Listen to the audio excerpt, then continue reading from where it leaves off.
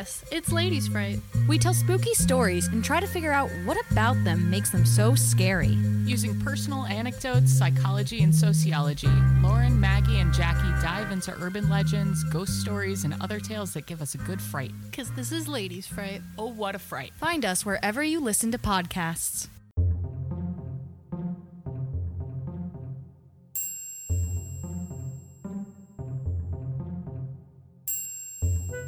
On this episode of Common Mystics, we discuss a prominent figure who made waves in the field of psychiatry, and, surprisingly, some of the casualties he left in his wake. I'm Jennifer James.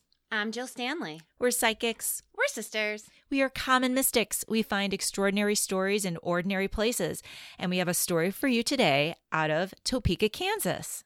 Jennifer, Jill. I think you owe everyone here an apology regarding the email situation. I don't know why you always have to call me out when we hit record. So I have not checked our commonmystics@gmail.com account in a year. And so I apologize to those, 3 people, Jill, honestly, it was 3 people. 3 people whom we did not get back to. Jennifer, we want our listeners to be more interactive. And if we invite them to interact with us, we have to be there to catch what they're throwing down. Are you feeling me? You are right. And I do apologize. And I'm going to be much more on it. Thank you. You're welcome. Okay. So you guys, before we start, I want to let you know that this subject is not interesting to research and so just to press stop. Just kidding. Move on to next week. No. So what we did is, instead of laying out this man's incredible achievements in the field of psychiatry, we really wanted just to give you like a quick snapshot of who he was professionally. And believe me, I love abnormal psychiatry and abnormal psychology, and I was not interested. So, so just trust us when we say he's a big deal. What's his name? Oh, his name is Carl Menninger. Menninger. Menninger. There you go. Carl Menninger. Yes, he rose to prominence in the early to mid 1900s or the early to mid 20th century, and he was a hella big deal in psychiatry. Very good. But before we talk anymore about Dr. Carl, let's remind everybody where we were and what our intention was. Well, sure. We were in Topeka, Kansas, and we had our amazing, lovely niece, Miss Emma, with us. We did. Hi, Emma. Hi, Emma. We love you. Cutest thing ever. She is a great mystic. Jennifer, was she not? Oh my impressive? gosh, unnatural. Can you remind everyone of our intentions and how we operate? Mm-hmm. Our intention was to find a verifiable story that is unknown to us, and most importantly, that gives a voice to the voiceless. So we set our intention, and we set out from the house with Emma. That's right. And we were in Topeka, of course.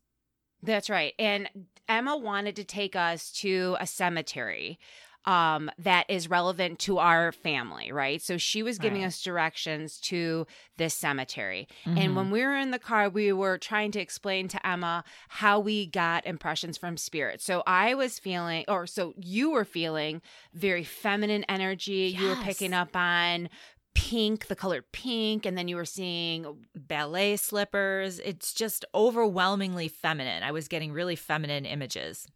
Right. Mm-hmm. And what's funny and a direct contrast to what Jennifer was feeling, like this overwhelming femininity. I literally saw the Fruit of the Loom commercial with like the little guys in their fruit costumes. That's what I was seeing in my head. Right. Which, of course, you think of male underwear. Like, yeah, exactly. Right. Exactly. And so Emma led us to Mount Hope Cemetery. That's right. Mm-hmm.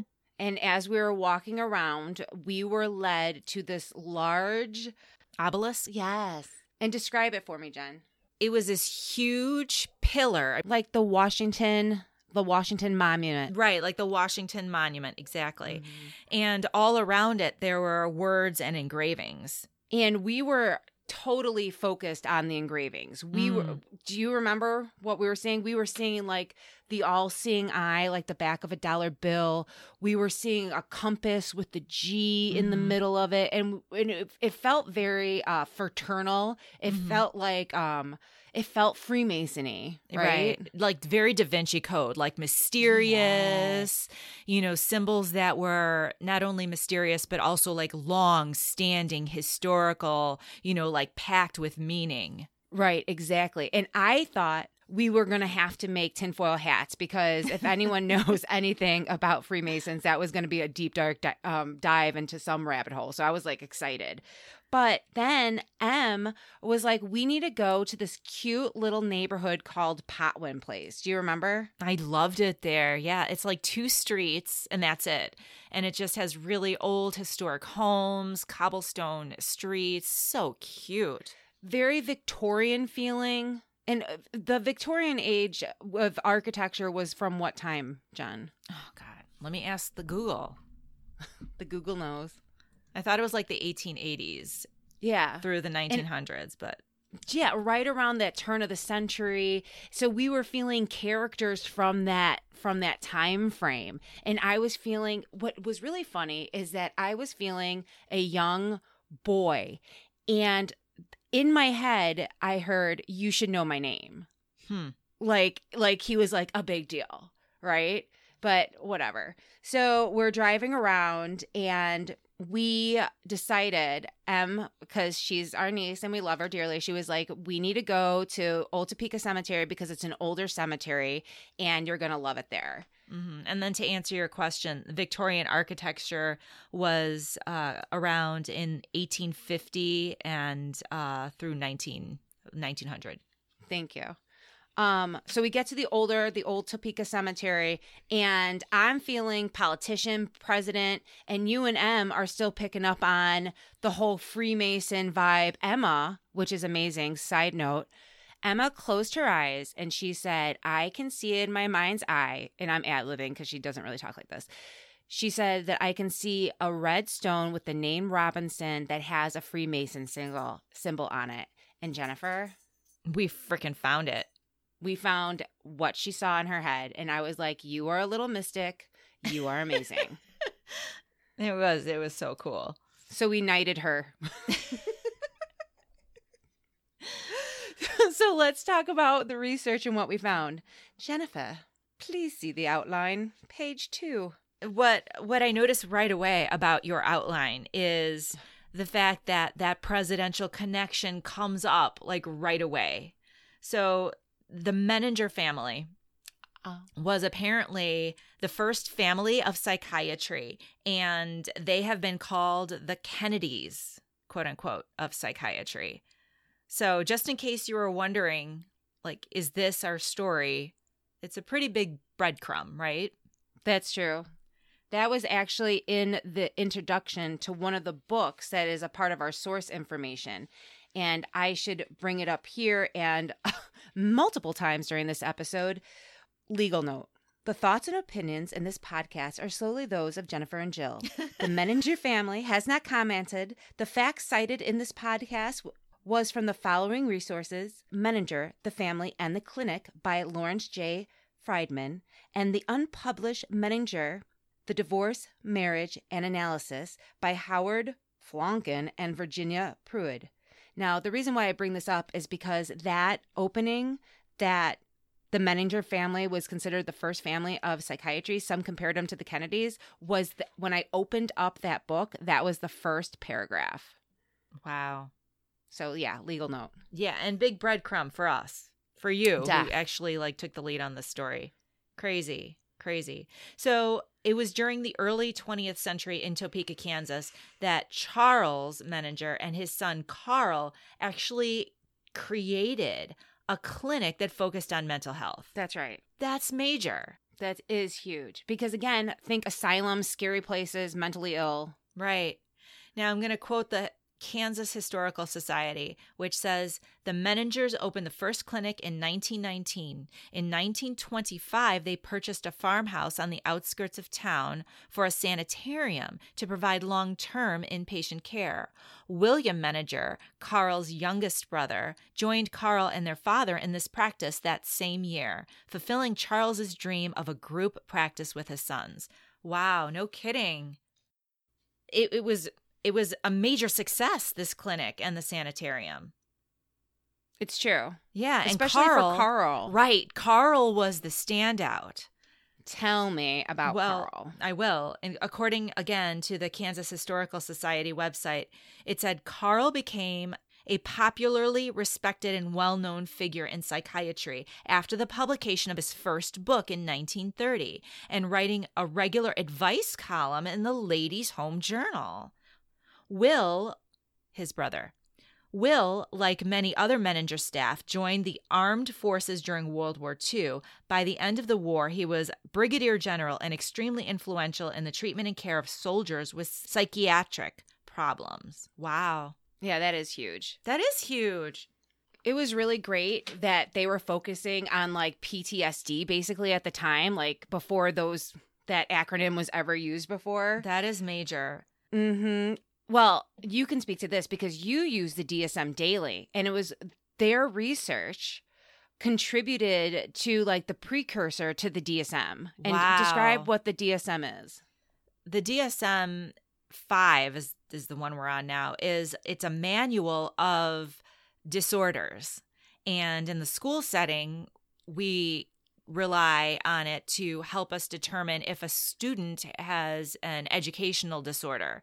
But it's broader than the educational setting.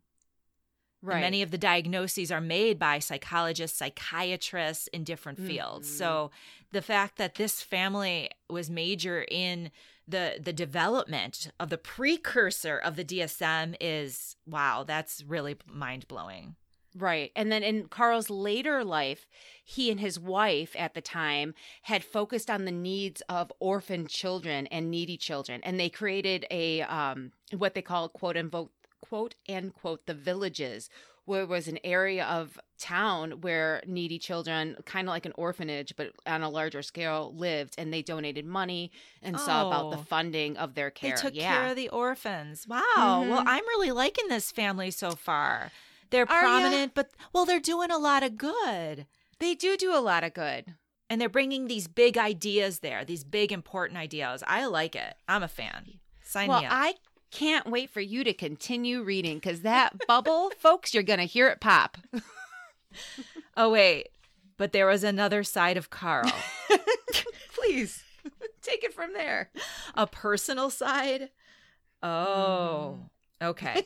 So it occurs to me that we're going to go into an area here where you are going to want us to separate his professional achievements with his personal transgressions. Like You know, a Bill when- Cosby sort of vibe. Is that where we're You going know- here, Jill? You know what? I don't think that. Oh, okay. Yeah. All right. I You can have tell a me different why later. point of view. Yeah, I have a very different point of view of what I'm bringing up here. And I will bring it up on a further page. Okay. All right. Page further ahead.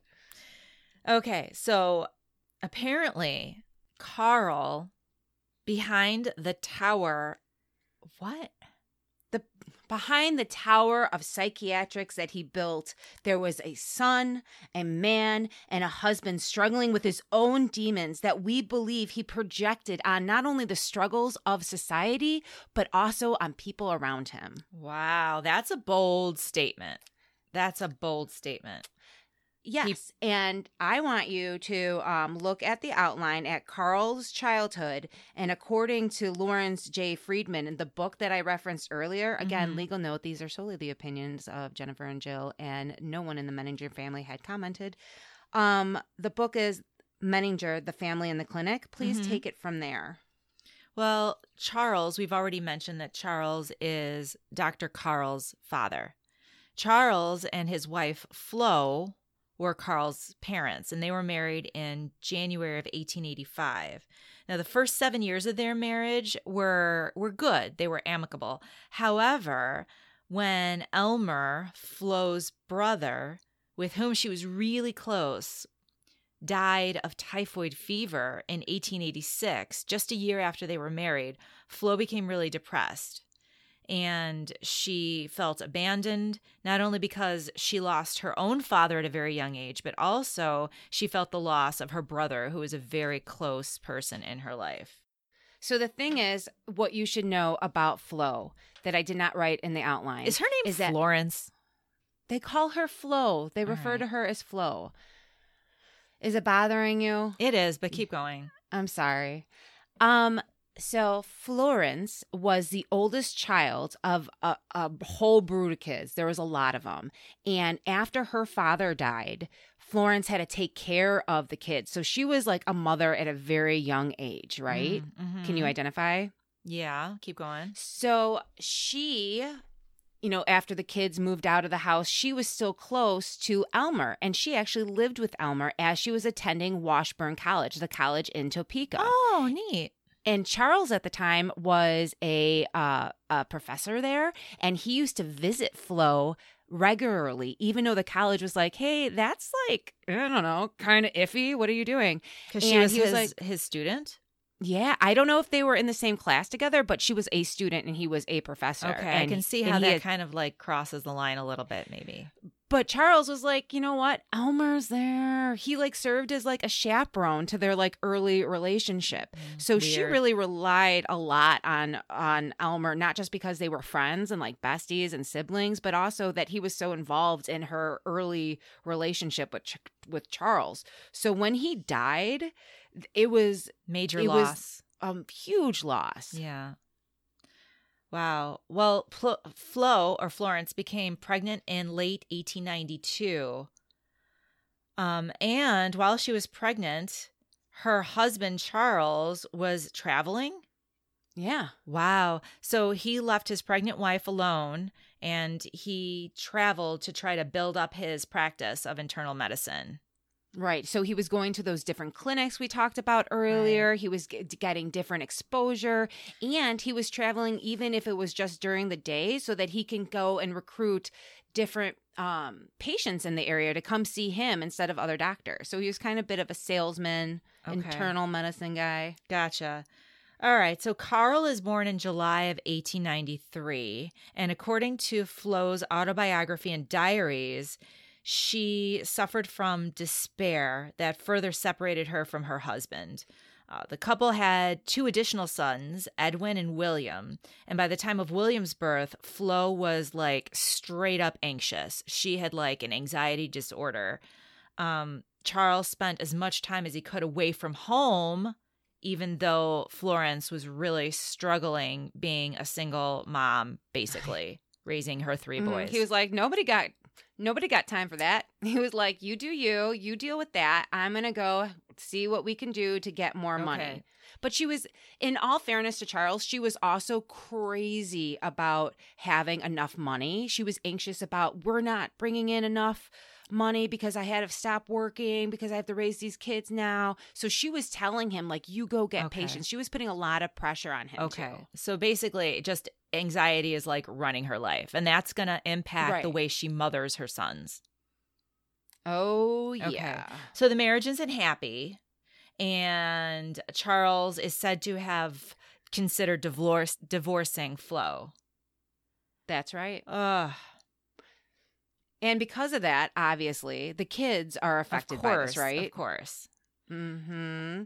So can you refer back to Friedman's book? Sure. It says that she had control issues. So Flo, go ahead. Which makes sense because when you have anxiety, you try to control. If you can, you try to control the people and the things in your life. So her control issues apparently strained her relationship with her son, Carl, who would become Dr. Carl. This quote says, her fear, and by her, this is Flo, Dr. Carl's mother. Her fear and difficulty in controlling Carl seemed most acute when she realized that the unusually bright child was a separate entity. Our baby has such a mind of his own that sometimes it is hard to know how to manage him. It was hard because Flo identified closely with Carl and found it unsettling whenever she and the child was out of step. She realized that Carl is like me and in many ways, especially in his constant mood swings, from warm and thoughtful to depression and crossness. Therefore, it seemed strange to push him from unpleasant conduct. It was like pushing herself. I don't even understand like the twisted thing that I just read here. I got to be honest. So, like, I know, like, I've heard before parents feel like children are an extension of them, like 100%. That's why they're proud of them. That's why they show them off, whatever. What I don't understand and what is weird AF is that usually one is not aware of it and isn't. When you're aware of something that's kind of off about you, you're kind of like, I should do better. She was like full on like, oh, he's just like me. I'm not going to punish him. It would be like me yelling at me. I can't do that. That's You're like, just weird. Like, That's just wow. weird. And I took Psych 101. Like, this is not normal. And she said that in her diaries? Yeah. She was like writing it out. She's like, I can't possibly discipline him because it's like disciplining me. And That you're is like, such "Wow, a no, weird thing it's to say. I not." can't understand that at all. Well, I think it's obvious. It's becoming a little bit more clear why Charles wanted to understand psychiatry a little bit more, right? Well, yeah, perhaps. And maybe why Carl went into it. Maybe. Okay. Mm-hmm. So Flo found that in her relationship with Carl, she was examining aspects of herself, and she seemed unwilling to allow him to satisfy fully, which therapist Alice Miller has characterized as legitimate narcissistic needs of a baby to gain a firm sense of inner worth, but by looking internally to his mother and other objects as mirrors of himself. I am so confused right now, Jill. This makes no sense to me. I don't get it. Let me explain I it. don't get it. I totally get this. So Flo, this is what she's doing. She is not allowing him to experience life on his own. She's only rearing him to be an extension of what she would want for herself, right? So if she, bad example, but if she liked cherries and he didn't, she would be like, no, you like cherries. Or if he liked cherries and she didn't, she wouldn't let him eat the cherries. So it's impossible for him as a child growing up to be like, I kind of like country music, because she wouldn't allow that self-expression, that self-understanding. He would only look to her and defer to her with what he liked and didn't like. It's almost like being in an abusive relationship. You forget what you want and what your likes are because you hadn't had the chance to seek them out. So you don't become fully functioning. You become like codependent. So both of them are messed up, basically. Carl's messed up Yes. now because of his mother, and his mother is Yes. messed up AF. All right. All right. That's fair. Okay, again, legal note. These are solely our opinions based on the information we had available to us. Okay, go on. Okay. By the way, Flo had a favorite, and it was Carl. This is so Well, of course, twisted. I mean, because she sees yeah. him as herself, so of course he's her favorite. Like, isn't that like the definition of narcissism? Right. But the point is that the other kids know that too. So Edwin and Will are like, yeah, you're a mama's boy, like to the maximum. Wow. Okay, Jill. Like, so you tell me what happens next. So now Carl grows up. Flo Jr. So Carl grows up in this weird psychological mind fuck of a home life. He's really awkward. Can you describe? No. No. I would think he'd be perfectly well adjusted. He throws himself into studies. He's very studious, rather unsocial. And at the beginning of freshman year at Washburn College, again, it's a college in Topeka, his good friend joins a fraternity, right? So, and I say good friend in air quotes. So his friend is like in this fraternity and he's like, oh my God, they're going to ask me any day to pledge. I know this is going to happen. And like, no one ever mentions it. Like when he walks in the room, they're like crickets. And so he's like, why aren't they asking me to join? And it's because Carl's quote unquote good friend said that he was feeble minded. Not only did he not vote to bring Carl into to pledge, but also he convinced everyone else, like, you don't want this guy. He'd be feeble minded. You don't need him. And so. Okay, so his friend turned on him. He did not get into the fraternity, and that hurt his feelings. But like forever. Like later in life, there was a quote that was like, he was like, if I can't get into that fraternity like I couldn't get into college, I will be a strong, controlling member in all fraternal societies that I could be a part of. And you're like, holy, like, wow. Someone didn't get over that. And you're like, dude. Okay. So despite all of these strange antisocial behaviors, he happens to hook himself a bright, young, attractive young girl named Grace Gaines. And they were engaged in 1913. That's right. Wow. And in my heart, I wish I can go back in time and be like, hey, girl, do you think that, I don't know, he's a little weird. Maybe you should, I don't know, date someone else, but no time machine. So how did that marriage go? Well, Jennifer, I was just about to ask you to read from the unpublished Menninger book, Divorce, Marriage, and the Analyses. Can you do that for me? You're always telling me what to do. Can you just do it and stop giving me so much lip? Ugh. By the late 1920s, especially during the period when he was writing The Human Mind, 1930, Dr. Carl was having an affair with Lillian Johnson, the wife of a prominent Topeka lawyer who would later become a judge.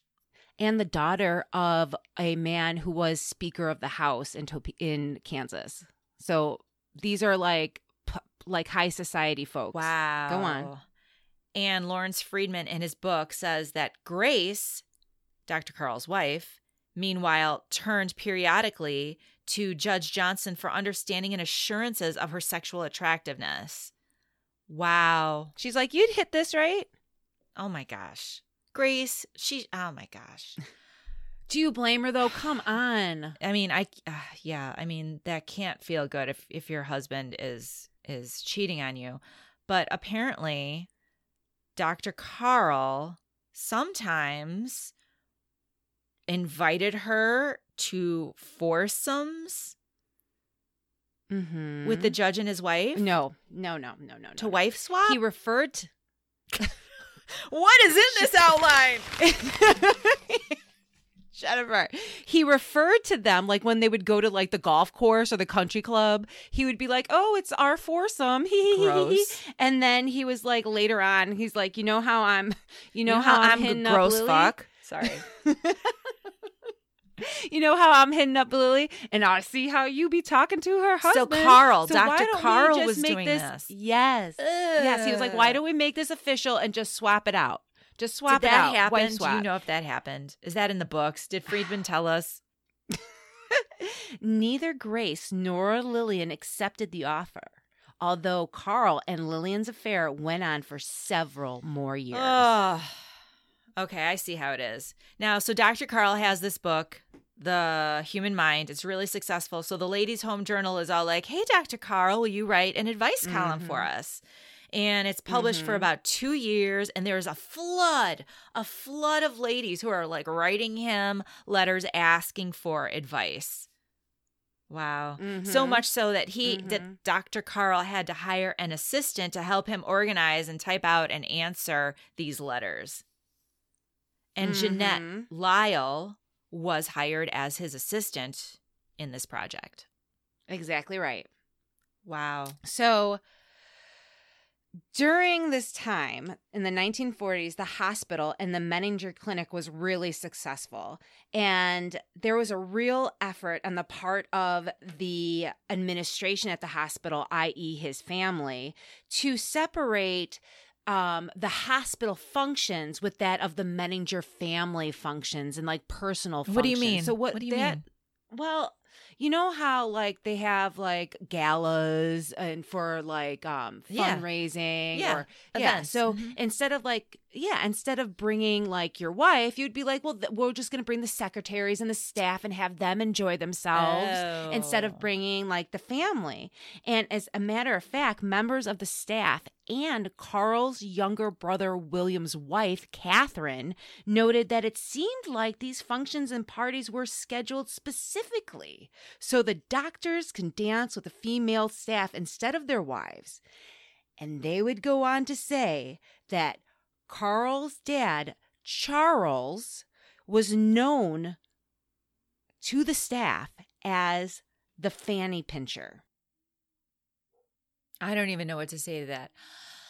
So it sounds like it's like this open secret that you go to a work function and if you're a woman, you're probably going to get hit on and it's just accepted that that's the way it is. Is that right? Exactly. And because the managers are the people hiring, they get to hire the ladies that they're attracted to, right? They probably hire young, attractive women who then get their fannies pinched at work functions. Okay, great. Right. Yeah, right. or more. I mean, you don't know what's going on. At very least, we know that there is a fanny pincher as part of the administration. And so do that legal note one more time. Legal note. The thoughts and opinions in this podcast are solely that of Jennifer and Jill's. No one from the family has commented, and the facts presented are facts brought from the two books that we will frequently cite and will be cited on our website. I think your legal note's getting longer and longer. Just make it a little more snappy. Don't sue us. Please don't sue us. Please don't sue us. We're so Oh, my God. All right. So according to Friedman's book, oh, my gosh. Jennifer is reading these words for like the first time and letting them sink in. Please continue. Carl was referring to the sexual aspect of the hospital's existence when he recalled, quote, "We deliberately did not involve our wives in hospital details, but they knew."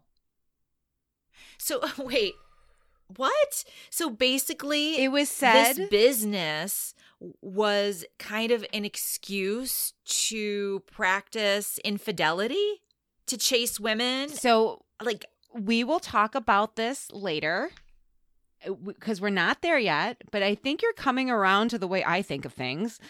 But I feel like it wasn't an excuse to have a hospital, but it was very opportunistic. All right, keep going, keep going. So it was said that Grace was aware that her husband had taken up with several women during their marriage. Poor Grace. Mhm. She sounded like a catch.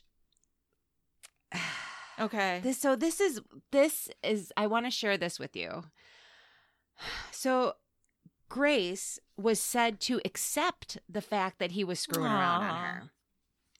And part of the reason why is that Carl's fellow therapist and analysis, so someone that he went to for his mental health and prognosis, good idea, was Franz Alexander, and he encouraged Carl to have mistresses. What? Mm-hmm. A psychiatrist told Not him, only hey, I know what would be good for you. Go out and sleep with women.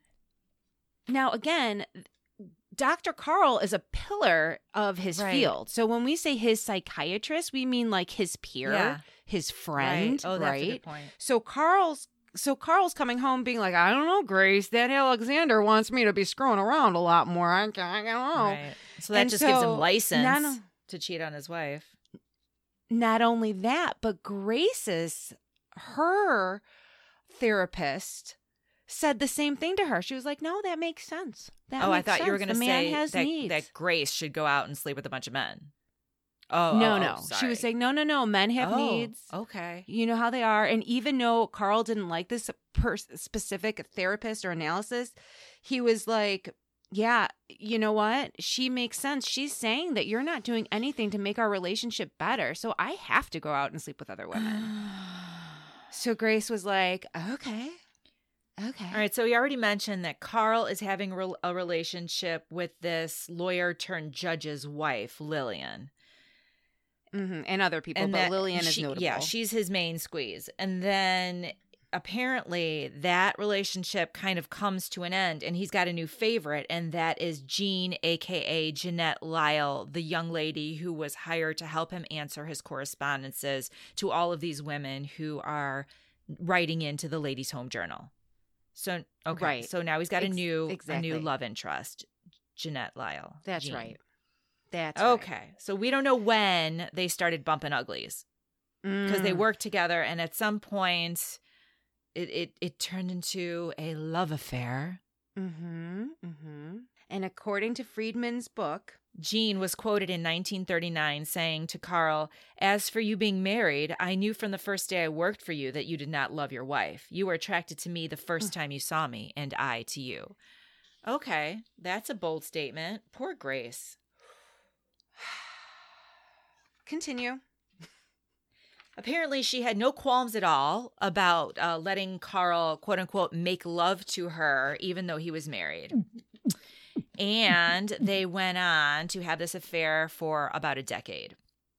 And it was all common knowledge at the clinic that they were together, even though Grace was at home. Right.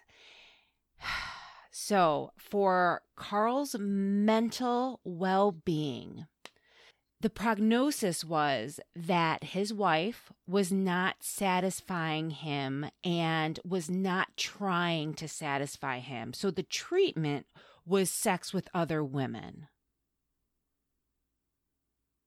Yes. Poor Grace. Poor Grace. I mean, how humiliating that everybody in this clinic knows what's going on. And a mindfuck. Right. And it's her fault. And she's being made to Yes. think that it's her fault that her husband is sleeping around because she's not satisfying his needs. Right, exactly. What more can she do? Like, you're already like fucking everyone. Like, what do you want me to do? Get you a towel? Like, what? Oh, how can I make you happy? By the way, they have 3 children during this time. So again, the offsprings of this family, legal note, this is just our interpretation. Till those of the offspring are facts. like alive right now and could like destroy I know, I'm us. so sorry. let's just Don't not sue us. not go there. All right. Legal note, don't sue us. Jill. Oh, so they eventually divorce. Is that what I'm reading here? Yeah, why don't you take it from that? Carl did eventually divorce Grace, with the understanding that he loved her and respected her as a wonderful wife and loving mother, but he could never feel entirely satisfied and happy with her because, according to him, when he married Grace, he was thinking too much of his mother and his relationship with his mother. And according to him, that terrified him as much as it comforted him. Why do you write this shit for me to say? I feel dirty just even reading this. This is a direct quote from the book, Friedman's book, Menninger, A Family in the Clinic. Says, "You know my childhood. You understand that when I separate from you as my wife, I would also be separating from my overbearing mother." He said the only way he was going to be separated from Flo was to get to the root of the dependent attitude and his inability to act definitely and firmly in the direction of his real needs and desires by essentially pulling out the weed at the root. That just, I don't even know what to say about that. I just want to say big shout out to Grace, because in response to that, and I'm ad-libbing, I don't have the quote in front of me, but she basically said, I should have known there was a problem with you when you called your mother to ask her if we were ready to have children. I was like, that's a burn, Grace. That is a burn. That was a burn. Also, if it makes you feel any better, during the divorce proceedings, Carl was very stressed out at the time. He can barely make love with his one woman and his one side piece because Grace got the most powerful lawyer in Topeka. And there are notes written to like some of his colleagues like, she's just going after me here. So that makes me happy. And she did give some salty burns along the way. All right, good for her. Oh my gosh. Mm-hmm. Should we talk about the Ladies' Home Journal column? Yeah, I really think that's a great idea. Well, it was huge, and it really influenced a generation of women and men. It wasn't just women who were writing in, but men too. So as late as 1997, Dear Mr. Menninger, Women's Voices from the 30s was published by the same authors that published the unpublished Menninger Divorce, Marriage, and Analyses. And this 1997 book explains, quote, the topics that were of major concern to these women included their own sexuality, cheating husbands, problem children, interfering in-laws. In other words, the same issues that many women still face today. Wow. So now, this is the reason why I am so angry and this story is so telling to me, is because not only is this man privately really, I don't know, like he's an abuser, not only of his wife, but using his clinic and his hospital to abuse many women, right? If he wasn't the fanny pincher, at least he was creating an environment for which the fanny pincher to exist. But not only that, he's writing a column, a popular column in the Zeitgeist, explaining to women how they can be better to their husbands.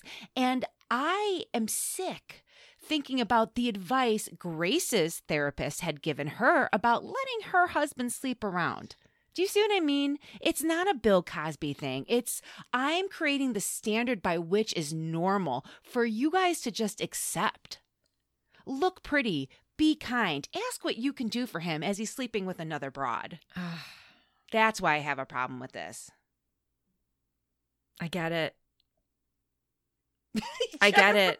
I was going to be all like, you can't. Oh my God. All day yesterday, Jennifer and I were arguing because she was all, you have to take him out of his time. You have to look at him in context. And that's true. I was like, no, that's true. I mean, I stand by that. Whenever we look back and judge someone for their actions, you have to take a look at the context in which they lived. But this is a whole, this is a whole other level. He created the context. He created the context, not just in his own marriage and in his own little itty bitty Topeka clinic, but he created the measure and of how a relationship should be, whether you're a man and a woman in a relationship.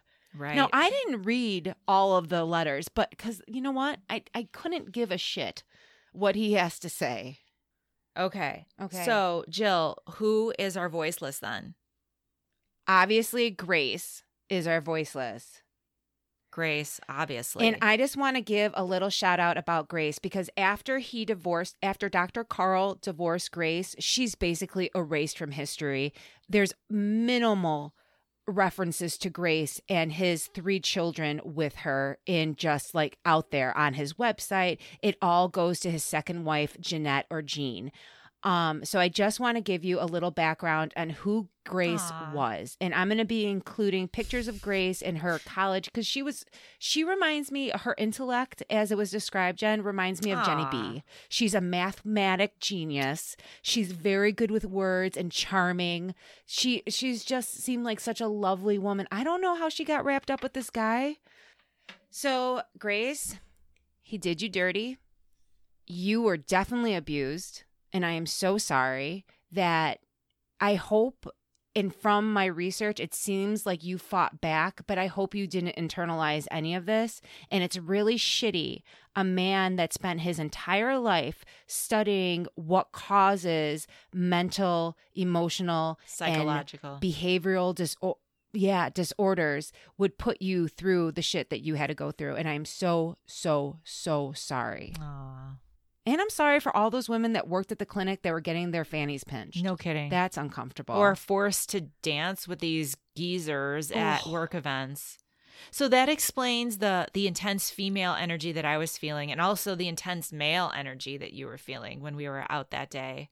And just the fact that they were both coming up so strong, there's like that duality. Mm-hmm. That's really weird. That is really weird. Honest. And the fact that Emma led us to Mount Hope Cemetery, why is that significant, Jill?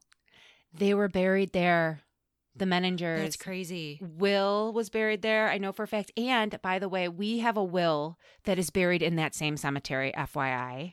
That's true. And Grace was buried there. Aw. And what about all the Freemason symbolism that we were drawn to?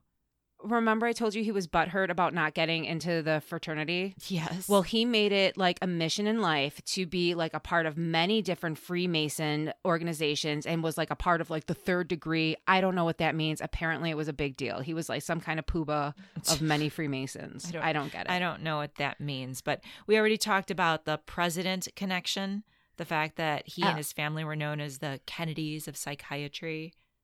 But Eleanor Roosevelt referred to him in some of his analysis about prison reform and about the human mind. So, wow. There's a picture of them together, Eleanor Roosevelt and Carl Menninger. No way. Mm-hmm. Wow. That's a pretty impressive hit then. And then, of course, when we were in the Potwin area. Yeah, just the architectural style being prominent during that time that he was coming of age in the area and the little boy feeling that was giving me like, oh, you should know my name. It's like, I don't know you. And you know what? He might have done wonderful things for the area of psychiatry, but remember, Freud did it first. And just throwing that out there. So how are we going to end this episode? So how does it end, Jen? Channel Phil Collins. So how does it end?